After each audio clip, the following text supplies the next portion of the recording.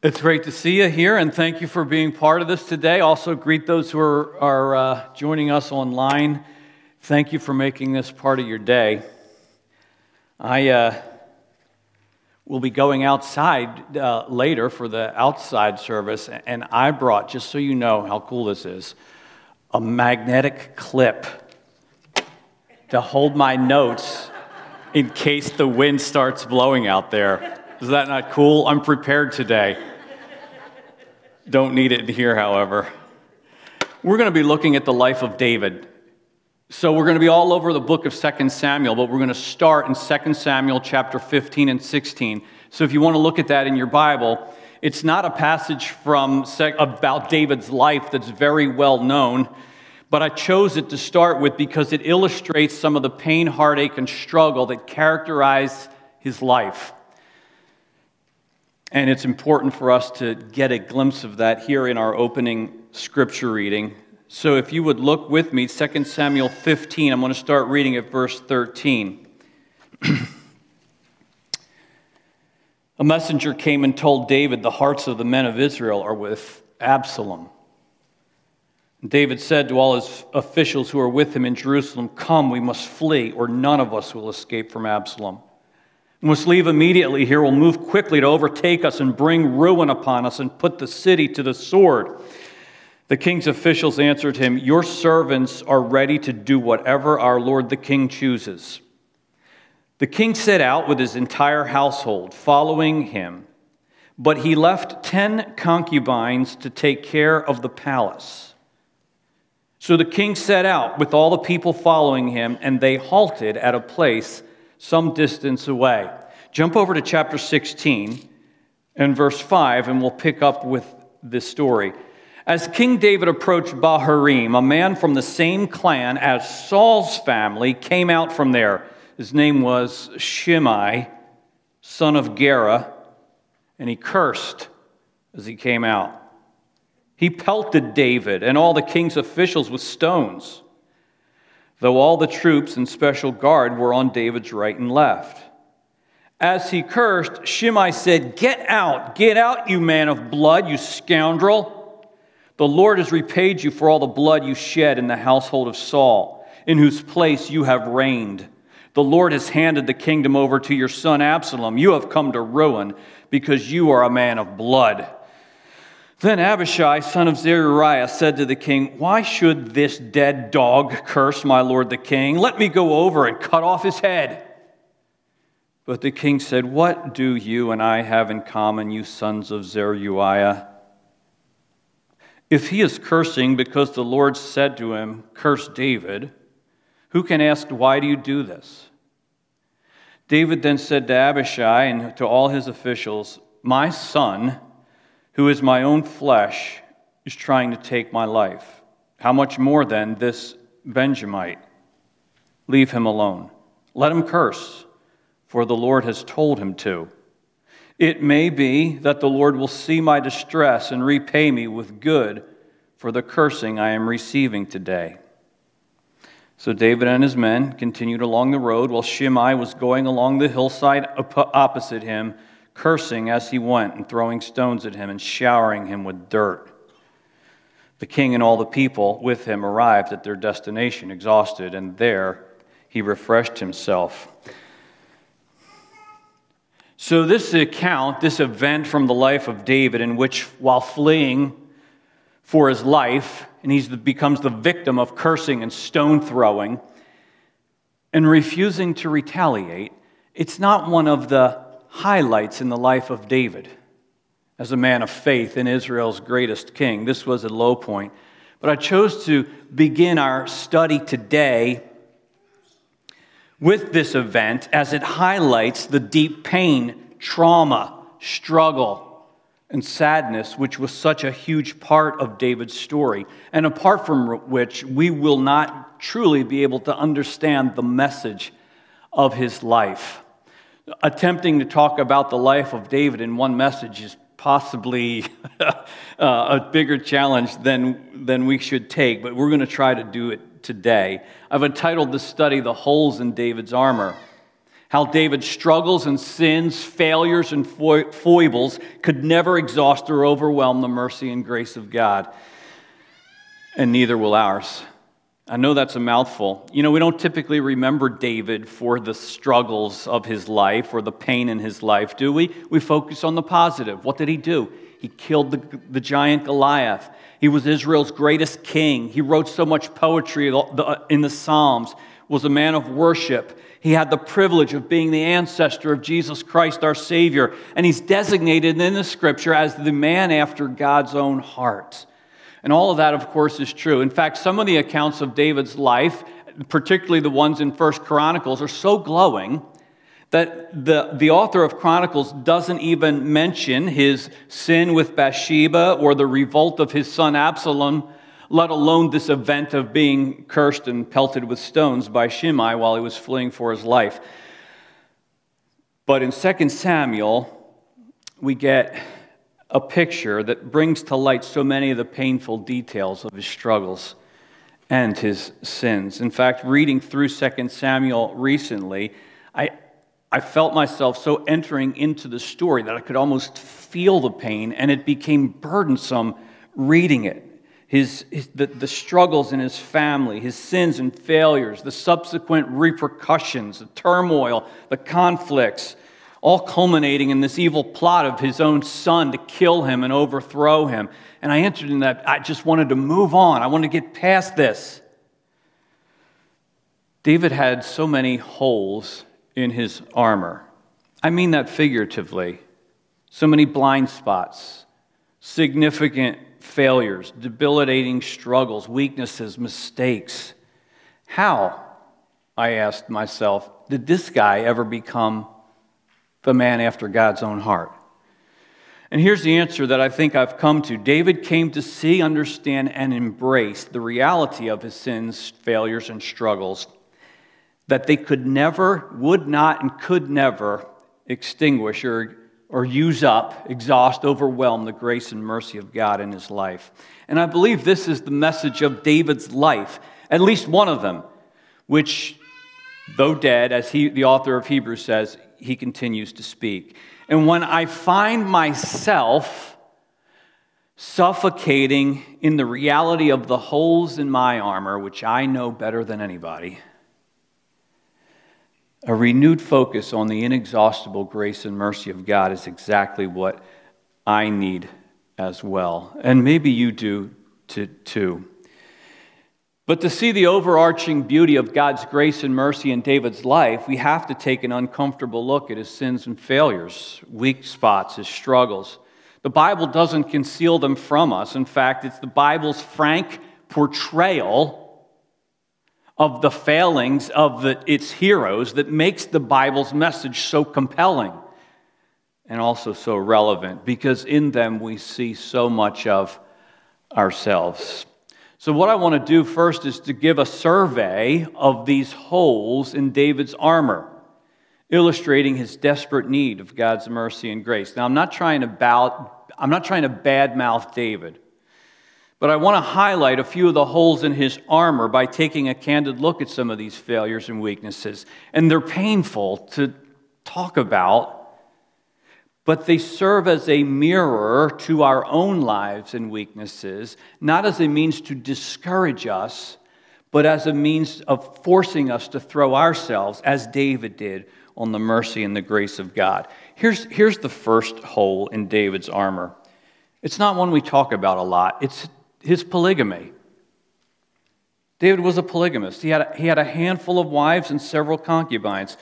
We don't talk about this very much, but it was true of several notable heroes of faith, and the Bible seems to talk about it matter-of-factly. I got a 1,500-page Bible dictionary that covers every Bible topic from A to Z, but when you look under P, there's no entry for polygamy. But I want to talk about it with you a little bit, because I think it served as one of the big holes in David's armor. His polygamy resulted in a degrading of women and turning women and his wives into objects of his pleasure at his beck and call, instead of letting him enjoy the intimate friendship and oneness that God has in mind for marriage. when he gave marriage as a gift to humanity. So instead of marriage being for David a relationship to be enjoyed, his wives and his family became an organization to be managed. And as we'll see later, he wasn't up to the task, but who would be? It wasn't what God intended. Now, whether David's polygamy was culturally acceptable, at least for kings and rulers in that culture, in that day and age, it's kind of an irrelevant question. It's irrelevant to the propriety and permissibility of it in God's eyes, because in Scripture, every description of a polygamous relationship is characterized by rivalry, stress, and family problems. God never intended this for marriage. When God saw in the very beginning that it was not good for man to be alone, he brought Adam a wife, not a harem. And Jesus himself, and then the Apostle Paul, would refer to the Genesis account of the first marriage as the foundation on which our view of marriage should be based. Later, Moses was writing in Deuteronomy. He gave these instructions in advance for the day when Israel would have kings, and he gave them the instructions that they were not to accumulate for themselves wives. Violations of the principle always have brought grief and heartache for all concerned. For example, it's sad to read of the ways one of David's wives, Michal, who was the daughter of King Saul, was used very much as a political chess piece, taken from David and given to another man when David was on the flee from Saul. Later, David demands her back as part of the deal in ascending to the throne. It's heartbreaking. The degradation of women and Israel's culture may not be entirely David's fault, but he was certainly a participant. It was a big hole. Now, you might be asking, why are we addressing this? Polygamy is no longer a thing in our culture. This is irrelevant. Maybe so, but I want to suggest to you, and I'm going to try to speak very clearly yet carefully and sensitively, I want to suggest to you that visual, virtual, and emotional polygamy continues today on our computers, TVs, smartphone screens, and the degrading, devaluing, and corrupting of the marriage relationship continues to take place today, and the church has not been unaffected. We've bought into our culture's corruption of God's plan for marriage. And just like David's polygamy, it's become acceptable, so we hardly notice it. The Israelites may have said, it's just what kings do. They have a harem. Today we say it's just what men do. They like to look at women. It's just what women do. They enjoy their shows. It's just what everybody does. It's no big deal. And much of the degradation of marriage in our culture comes from websites we visit, compromising movies and TV shows that we watch and binge on, and suggestive novels that we read.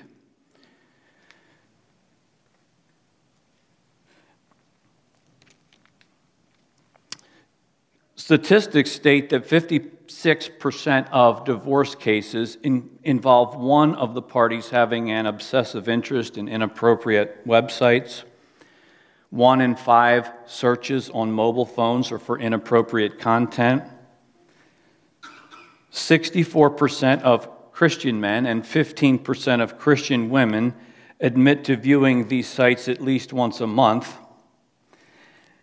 And this was so interesting to me. Many teens and young adults between ages 13 and 24, when examining a list of sins and evaluating them, found that the failure to recycle our garbage is more significant error than viewing inappropriate websites. So I suggest to you today, sadly, that visual and emotional polygamy continues to be practiced today, and the impact of it on our homes, our marriages, our families, our communities, our churches is just as devastating as polygamy was in David's life. It's a big hole. It's a big miss. So was it David's fault? That he was just doing what everybody else, at least the other kings, were doing, since it was to some degree accepted in the culture? Or whose fault is it that so many of us struggle with these things when it's such an accepted part of our culture? And that's a good question, but I need you to understand that my point in discussing it is not to identify blame, but to acknowledge that all of us are impacted by it, and without the grace and mercy of God to help us confront it and overcome it, these holes in our armor are going to continue and create problems. If you're alive and breathing today, you are impacted by this. But here's what I want you to know. No matter what your struggle with in sin may be or how you got there, we have a God of limitless forgiveness, and that is what David would come to know and build his life on. The limitless forgiveness of God, regardless of what you've done, regardless of what you keep doing, regardless of how you got there, regardless of how deep our struggle with sin is, David would come to build his life on this word, forgiven. We're going to come back to that. I believe David's polygamy also contributed to the next hole we see in David's armor. Because I suppose if you have multiple wives at your disposal, you may come to think you're entitled to any woman you want. So here's a second hole in David's armor we should think about, is adultery and subsequent cover-up, which included murder of one of his friends. Now, 2 Samuel chapter 11 is one of the most painful chapters in all of the Bible to read. It's almost like you're reading it in slow motion and watching David's life unravel because of the choices that he's making. We read of his sin of adultery and the cover-up, which resulted in conspiring to kill Uriah the Hittite, whom you may not realize was one of David's friends and counted among David's mighty men of valor. I find myself, when reading that chapter, talking to David, screaming into my Bible. I'm saying things like this: David, no, get away from that balcony. David, stop. David, get back inside. David, you've no right to be looking at that woman. David, stop. That is another man's wife. David, don't you dare command to have her brought to you. David, this is wrong. David, this is going to cause so much pain. And the author of Samuel seems to very deliberately highlight the great evil of David's conspiracy to do away with Uriah by contrasting David's treachery with Uriah's integrity. Uriah refuses to do as David is trying to coerce him to do, go home and be with his wife. He's not going to do that. His honor and integrity won't permit him to do that while the armies of Israel are out at war. And the contrast in the character of these two men is striking, and it's also supremely sad. Uriah's noble character, David's lack thereof. David even sends Uriah's death sentence order to the commander Joab by Uriah's own hand. The gaping hole in David's armor is devastating and deeply disappointing. But I want to recommend you never read 2 Samuel 11 without also reading 2 Samuel 12. Because chapter 12 covers the prophet Nathan's confrontation of David and shows the amazing mercy and grace of God expressed in his forgiveness of David's sins, something every one of us desperately needs. The account of David's life shows that no matter what we've done, no matter how gaping the holes in our armor, there is something called forgiveness. I've said it to you in the past. None of us, not David, not me, not you, is too far gone, because you know what? We're all too far gone. We're all desperate for God's mercy and grace. And as we'll see in a moment, God's forgiveness would become the foundation of David's life. But there's one more hole in David's armor for us to mention, and that would be this: his mistakes as a father. I launched into the book of 1 Kings in my Bible reading this week, and it begins with the story of David's son, Adonijah, improperly trying to claim the throne for himself, take it from his aging father, despite the fact that it was David's son Solomon to whom the throne had been promised. It's almost like reading a soap opera. As you read through David's story, there's so much drama, turmoil, struggle, difficulty in David's family. Absalom's conspiracy was so tumultuous. And now here we go again with Adonijah. And in this account of Adonijah's attempted takeover, there's this editorial comment that the author of 1 Kings puts in there. And the NIV Bible actually puts the comment in parentheses. Reflecting on David's role as a father, it makes me sad when I read it. Listen to how it reads. Now Adonijah, whose mother was Haggith, put himself forward and said, I will be king. So he got chariots and horses ready with 50 men to run ahead of him. And then here comes the editorial comment. His father had never interfered with him by asking, why do you behave as you do? I'm like, Adonijah is the bad guy here. Do we really need to throw David under the bus here? The guy's on his deathbed, for crying out loud. But the comment serves as a very sad commentary on David's role as a father. A big miss on David's part. He was either too busy or too distracted or too something, I don't know what, to stand up to, speak truth to confront, to guide, to properly lead his son. This was a big hole in David's armor. Big miss. Serious mistake. Parenting is tough. I was an outstanding parent. Until such a time as the kids came along. Now I'm outstanding in the rain. It's tough, right? And I think for those of us who are parents, no one is more aware of the holes in our parenting armor than we are ourselves. We look around at other families and we wonder, what am I doing wrong? We play the comparison game so much, we get down on ourselves. We know the holes in our armor as parents. David had holes, many holes, mistakes, failures, sins, weaknesses. Painting David in a bad light might look like that's what I've done so far this morning, but that's not really my goal, except to make this point. Those holes in his armor drove him to God, desperate for his mercy and grace. And there was no defect, no hole, no miss, no mistake, no sin in David's life which was beyond the reach of God's mercy and grace.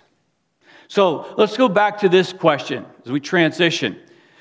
What was it about David, despite his holes and mistakes and sins, that made him a man after God's own heart?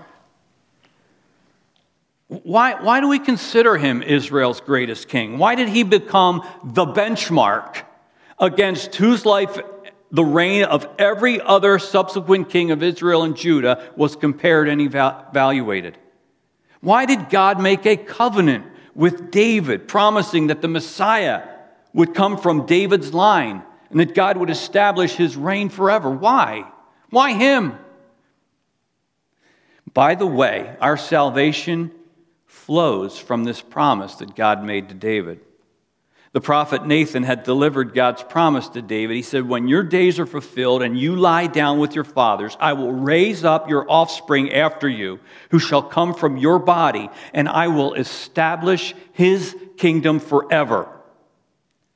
Your throne shall be established forever. The apostles in the New Testament recognized the coming of Jesus Christ as Savior and Messiah to be the ultimate fulfillment of that promise God made to David. And so for good reason, Jesus was called the Son of David. Not simply a reference to a genetic descendant of David, but as the fulfillment of God's promise to David that brings salvation to all the world. Now, I believe that the message of David's life is that his heart was attuned to the mercy and grace of God that he so desperately needed and so thoroughly enjoyed. So let's do a summary of those qualities that I think kept David connected and attuned to God's grace and mercy. Here's the first one. He learned to live in the joy of forgiveness. David got to write his own life verse. I think it might be this one from Psalm 32. Verse 1, "Blessed is he whose transgressions are forgiven, whose sins are covered. Blessed is the man whose sin the Lord does not count against him, and in whose spirit is no deceit." Celebrating God's forgiveness begins by saying these words, "I have sinned." So remember when Nathan the prophet confronted David for his adultery and murder, and he poked his finger in David's chest and said the words, "You are the man." And he proceeded to recount to David the details of his sin and what he had done and what the consequences would be. Do you remember what David's next words were? He said, "I have sinned against the Lord." He didn't say, "How dare you confront me? How dare you? You know what, do you think you're the only perfect one around here?" He said, "I have sinned against the Lord." And that is where forgiveness begins. I believe the prophet's confrontation came as a gift to David, a huge relief to a man whose guilty conscience was eating him up on the inside. Psalm 32 continues, "When I kept silent about my sin, my bones wasted away through my groaning all day long." It was eating him up. The Apostle Paul would tell us later that it is God's kindness that leads us to repentance. It's a gift to get caught and a gift to be able to own up to your guilt. But then what were Nathan's next words? David said, "I have sinned against the Lord," and Nathan said, "The Lord has taken away your sin. You are not going to die." And so for David, also for us, to have the humility to utter the words, "I have sinned against the Lord," opens up the floodgates of mercy and grace, the forgiveness we so desperately need. David continues in Psalm 32, "Then I acknowledged my sin to you and did not cover up my iniquity. I said, I will confess my transgressions to the Lord, and you forgave the guilt of my sin." David lived in the joy of forgiveness. Happy is the one whose sins are covered, not covered up. That brings guilt and shame, but covered over by the grace and mercy of a forgiving God. Do you understand the difference? I've come to realize that there's no sin that you or I have or could commit that hasn't already been committed by someone else whose story we read in this book. Now, maybe some of you think you are especially unique, that you've done, thought, or said things worse than anybody else on the planet. None of us is that creative. It's already been done before, but here's what I want you to know. Not only has it already been done before, what you've done and what I've done, but there's more. Not only has someone already committed that same sin as you have, but someone has already been forgiven of that sin. And that means that you and I can be forgiven too. Murder? David's been there, done that. Treachery, conspiracies, lies, cover up, David knew all about it. Immorality, lust, talk to David. And he was forgiven. And that means there is forgiveness enough for me and for you as well. I don't care what you've done, how low you think you've sunk. God's mercy and forgiveness goes deep enough to reach you with His divine forgiveness. Our sins can be covered, not covered up, but covered over. These words, the Lord has forgiven your sin, you are not going to die, were spoken for David, but also for us, that whosoever whosoever believes should not perish. You are not going to die. God offers forgiveness. Is your armor filled with the holes of sins that you regret and that try to tell you that you're worthless, unforgivable, a fraud? There's hope. Every one of those sins, even ones we have not yet committed, were borne by the Lord Jesus Christ in his body when he died on the cross. His death in your place means that unlimited forgiveness is available to you and to me. We can know the joy of forgiveness and live in it. Here's a second thing that kept David attuned to God's mercy and grace. He rested in the sovereignty of God. Sovereignty, that word does appear in my Bible dictionary. He rested in the knowledge that God is sovereign and has bigger purposes.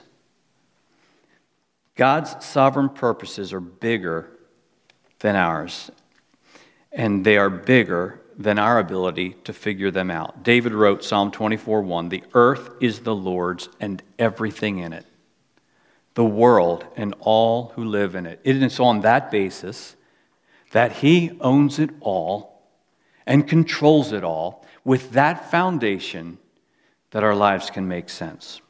See, the sovereignty of God means that God is in control of all things and moves all things toward his own good purposes and ends. Nothing is random.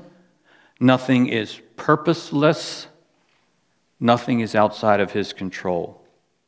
So we began today reading that account of David fleeing from Absalom, who was attempting to destroy David and overtake the throne. And this man, Shimei, a relative of the former King Saul, who as a result apparently has a bone to pick with David, is following along and cursing David to his face and pelting him with stones and dirt.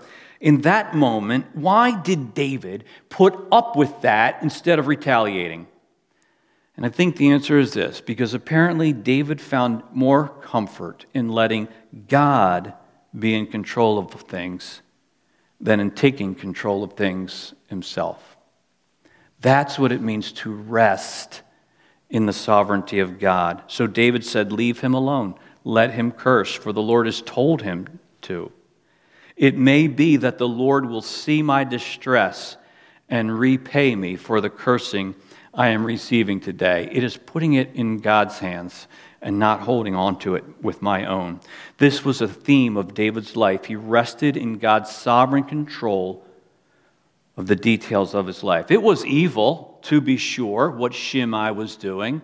And later, David would instruct his son Solomon to deal with Shimei for the wrong he had done him. But in that moment of fleeing for his life, David's comfort and rest came not from being in control, but in submitting to the will of the one whom David had come to know was in control of all things and who was far more trustworthy than his own instincts, plans, or abilities. He chose to rest right there in a God who sovereignly controls all things. Pastor Mark put it this way, I think really well: the Bible declares to God's children that life is safe, not because we can control it, but because someone already does. And a century ago, British preacher Charles Spurgeon said, "The sovereignty of God is the pillow upon which you can lay your head. You can rest well, child of God, because he is in control." Pastor Greg Laurie tweeted earlier this week, "Sovereignty means that God is in control. So when things in your life are not making sense, go back to what you do understand. God is in control." Resting in God's sovereignty meant that David could trust God for his present and even for the unknowns of his future. And so can I. So can you. Final thing that I think kept David attuned to God's mercy, grace, and forgiveness was this: he was a relentless worshiper. You see, it's one thing to know God is sovereign, but you add to the fact that he loves you and cares for you personally, you'll respond in worship. David was an indefatigable worshiper, relentless, untiring, unstoppable. He loved God and God loved him. And he loved to put his thoughts and feelings about God into words, which is what I believe is the essence of worship. We think of worship often as music, and certainly David was a great musician and songwriter, and music's a great medium of expression for admiring a good and loving God. But there's more to worship than just music.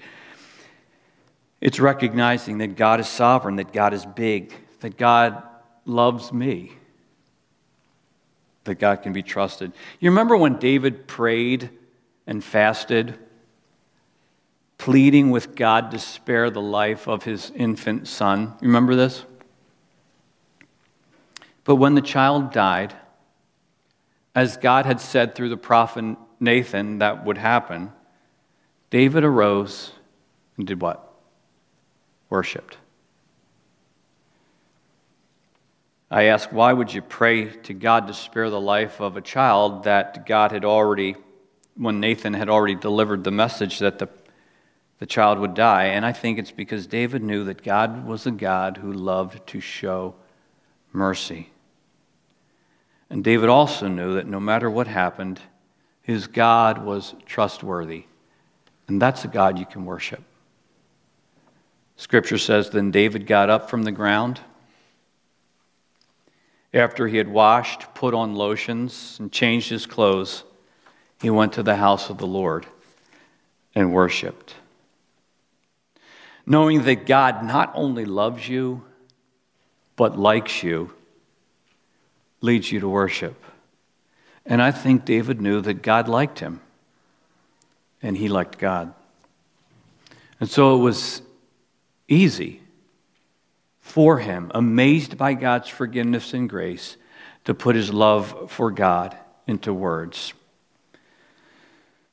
The Lord is my rock, my fortress, and my deliverer. My God is my rock, in whom I take refuge, my shield and the horn of my salvation. I call to the Lord, who is worthy of praise, and I am saved from my enemies. So David's worship grew out of his experience of God's goodness and care for him. Relentless worship became a theme of his existence. God's grace and mercy means that despite the holes in our armor, of which we all are so acutely aware, our sins and struggles, our failures and foibles, all are covered by the blood of Christ. We can rest in his sovereignty, receive his love, rejoice in who he is, for his grace is greater than all our sin. So what will you do today? Will you embrace his grace and mercy and accept his forgiveness? Will you rest in his good and loving control of your life? Will you respond in worship?